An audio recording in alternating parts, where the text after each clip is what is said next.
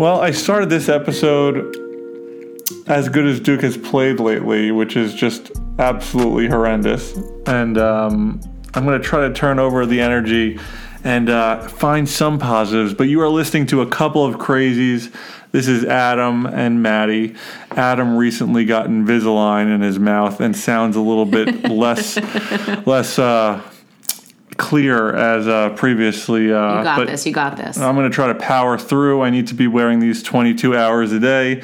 And unfortunately, a Duke podcast is not going to be enough to make me take these trays out. But for anyone who's interested in Invisalign, I will let you guys know how that journey goes for me. All right, your Invisalign kickbacks aside, what do you have for us today? Talk to us about the bottom of the ditch at which we find ourselves. Yeah, so if you're a Duke fan, you're probably not having too much fun right now. You know, they just lost their third game in a row. All of these games are within 4 points. They lost their first game against Miami, in which they were in the driver's seat, leading at halftime. I shouldn't say driver's seat, but they had the lead at half. Ended up losing by 2. North Carolina, they were 2 points down at half. They played a close game the entire way. End up losing by 4. Notre Dame, they had a 5-point lead at half and end up getting crushed in the second half and losing by 4. It's just more of the same with this team. All these games kind of feel the same. They're just close losses time and time again. And, Duke has found themselves 5-6 in the conference, 4.5 out, and at this point, seemingly out of contention for an NCAA tournament slot. It just feels like there's no life in this team. Like we were talking earlier tonight while watching Duke just blow another game to Notre Dame, and what kills me is that it feels surprising. It's a pleasant surprise that this team hasn't been getting blown out. That's actually surprising to me. When you say to me, Duke has not just pure and simple gotten blown out this season, I'm like, oh my God, amazing. Good for them. How talented are they? Because I watch these games and it's dribbling into disaster at the end. I'm so sick of watching them blow leads. I feel like we sometimes can start out strong. We always melt down at the end of the first half. Maybe we come out with some energy, but we can't carry a lead. It doesn't even really feel like we're blowing the lead. It's just kind of mediocre, not that passionate garbage. It's maddening. As a fan, it's absolutely maddening. Yeah, it's tough. I mean, they're in all these games. Like we said, they can't. When they get a lead, they give it right back. Or if they're losing by a lot, they come within a few and then stop there.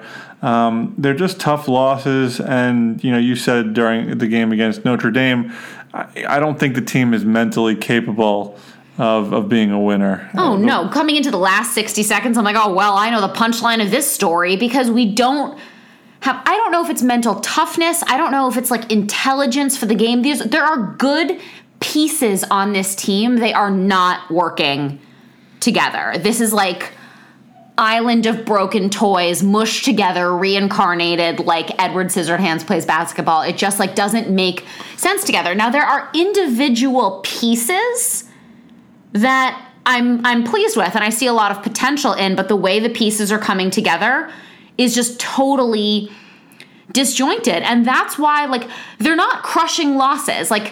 I'm not seeing a whole Duke team come out and just get smacked from end to end where our shots aren't falling and other teams having an incredible game.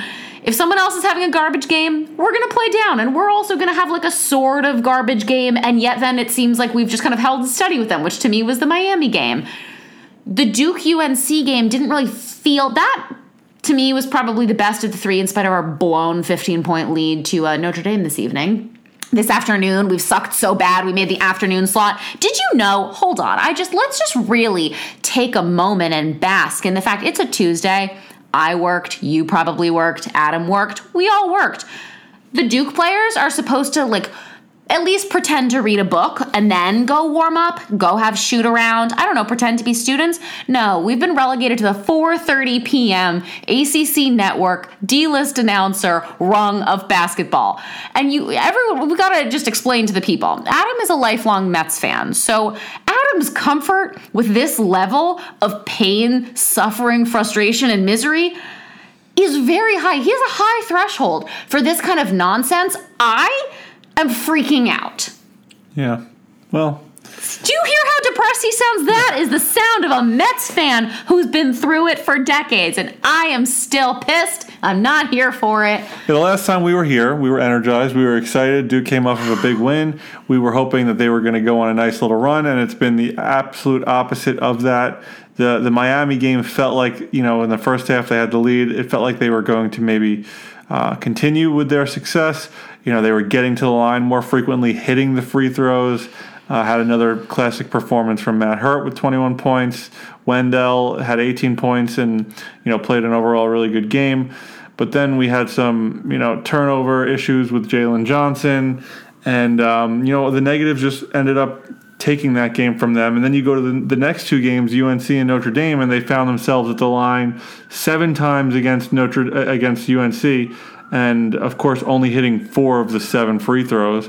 And Notre Dame only taking 8 shots. They hit 7 of 8, but still not getting to the line, which has been their issue all year.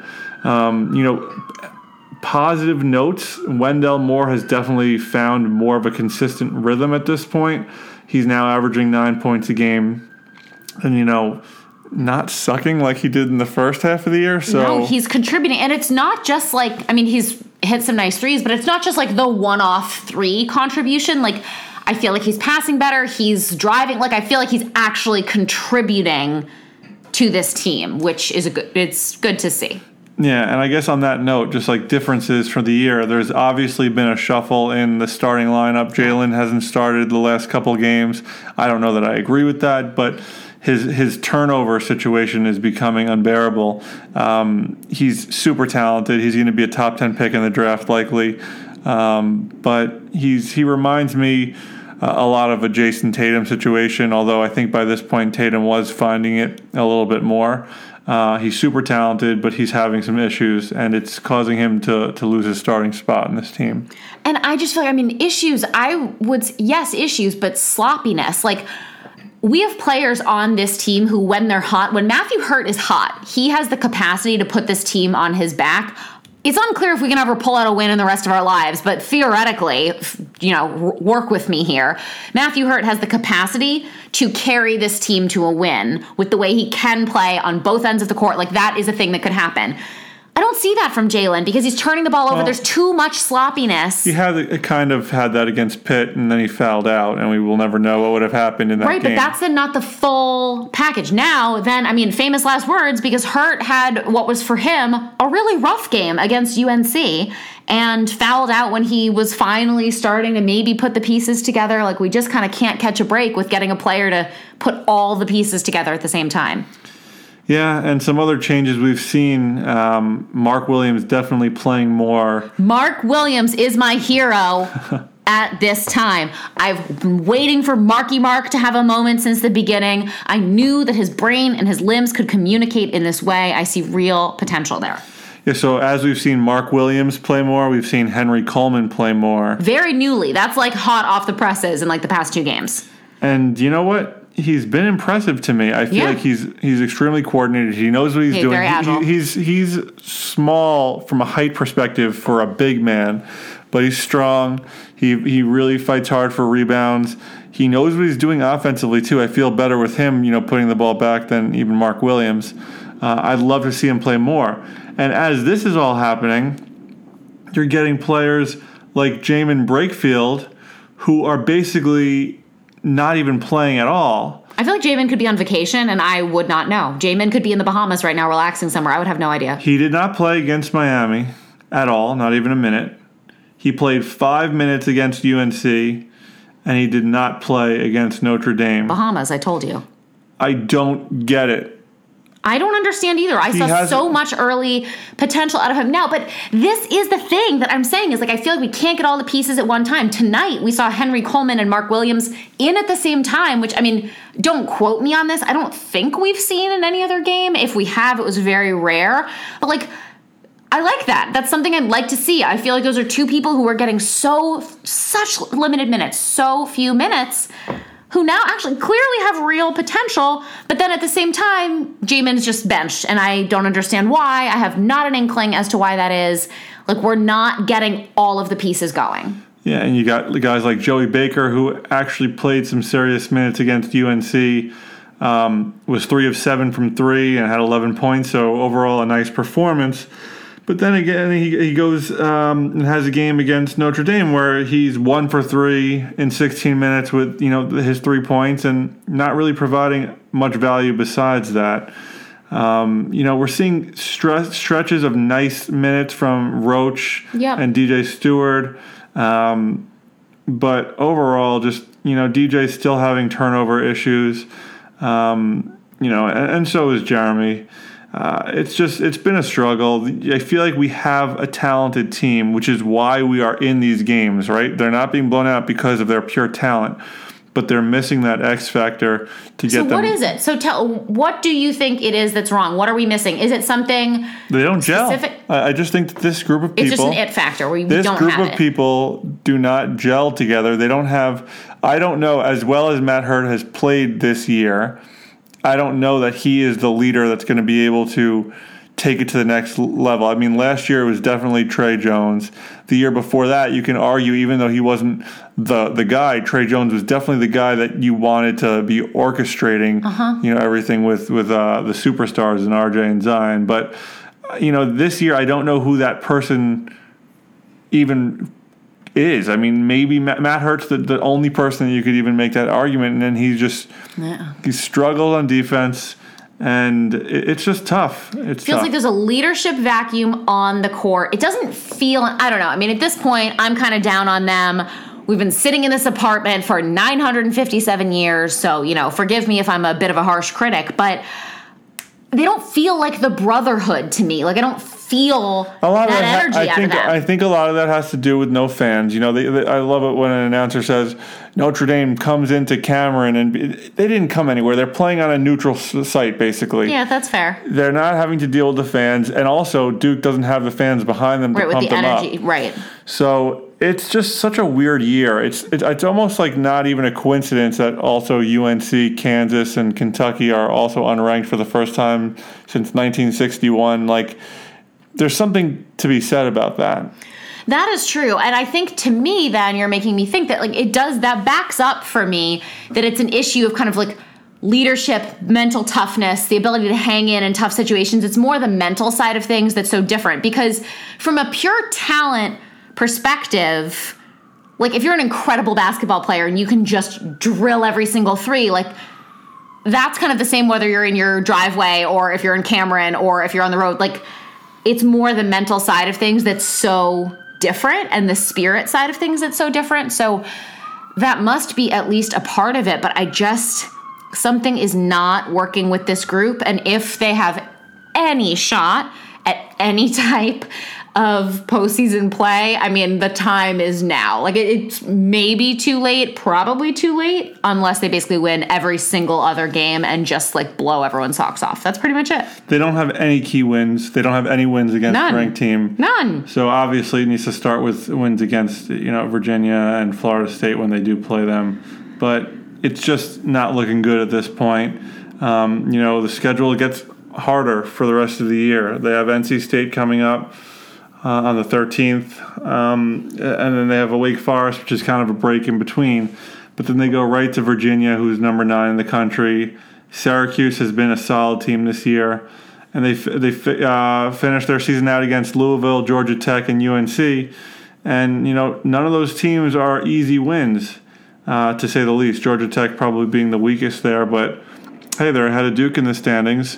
And although Duke beat them this year, it wasn't an easy win. There really hasn't been many of those except for their random amazing performance against Clemson, which I guess I would say has been their best win of the season. But that's in there. That's what just gets me so crazy, is that potential is in there. It is in them. We've seen them do it. But it is just unclear if they can put the pieces together in a way that is going to allow them to win. I mean, is it possible they walk into an ACC tournament, win every single game, and get an automatic bid? Maybe. I mean, anything's possible. I think the talent is there. I don't think that they can put it together. It's just a little, you know what? All I can say is it's going to be very interesting to see what's going to happen next year, because besides for Jalen, I don't know who's going to the NBA. Matt Hurt might, try. But other than that, I would assume everyone's going to come back. I do not think that anyone, honestly, even Jalen will go fine. I do not think that the rest of them should be entering the draft. I think they have played young. They've demonstrated immaturity. They've demonstrated inconsistency.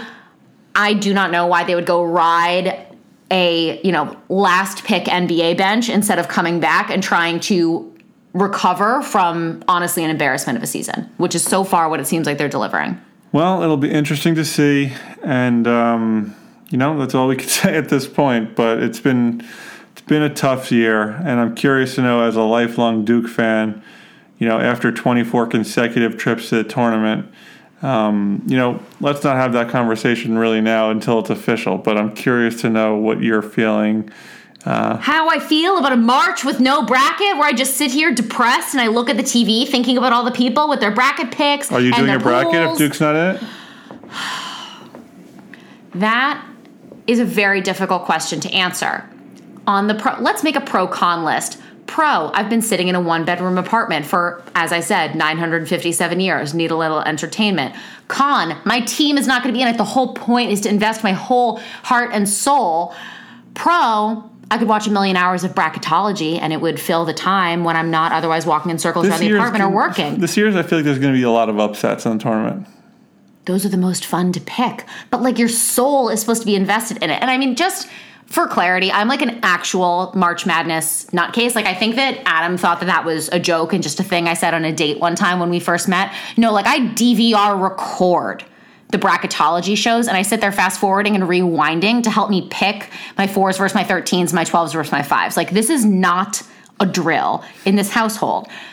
The fact that the tournament didn't happen last year, the thought of it happening without me this year, can I suffer more 2020, 2021 pain in this life? And yet, if Duke's not in it, what is the point? You're going to do it. Give you something to do. Yeah, well, at this point, we're all just looking for a hobby, but I don't know. I mean, the whole point is to put your heart and soul into it. It's hard to say. Let's see how Duke finishes out the season. It's too soon to say. Yep. Well, on that note, I think we have nothing else to report. It's a little bit of a rough time to be a Duke Blue Devil fan right now, but we're hoping for a miracle of some sort, and we'll have to just wait and see how the rest of the year plays out. They have NC State, and,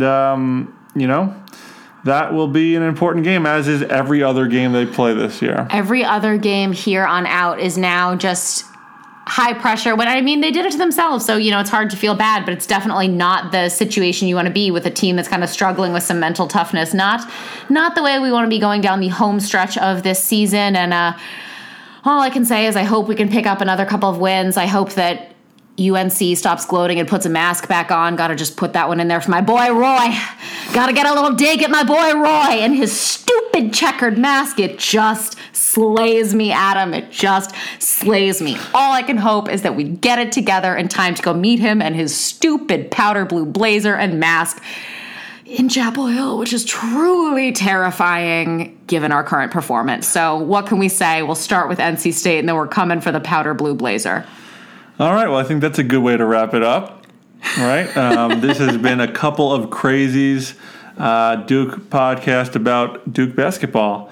A little repetitive ending there, but I hope you all have a great day, better than Duke's day, I think, and we will see you next week, hopefully reporting on a couple of Duke victories. Until then, have a great one.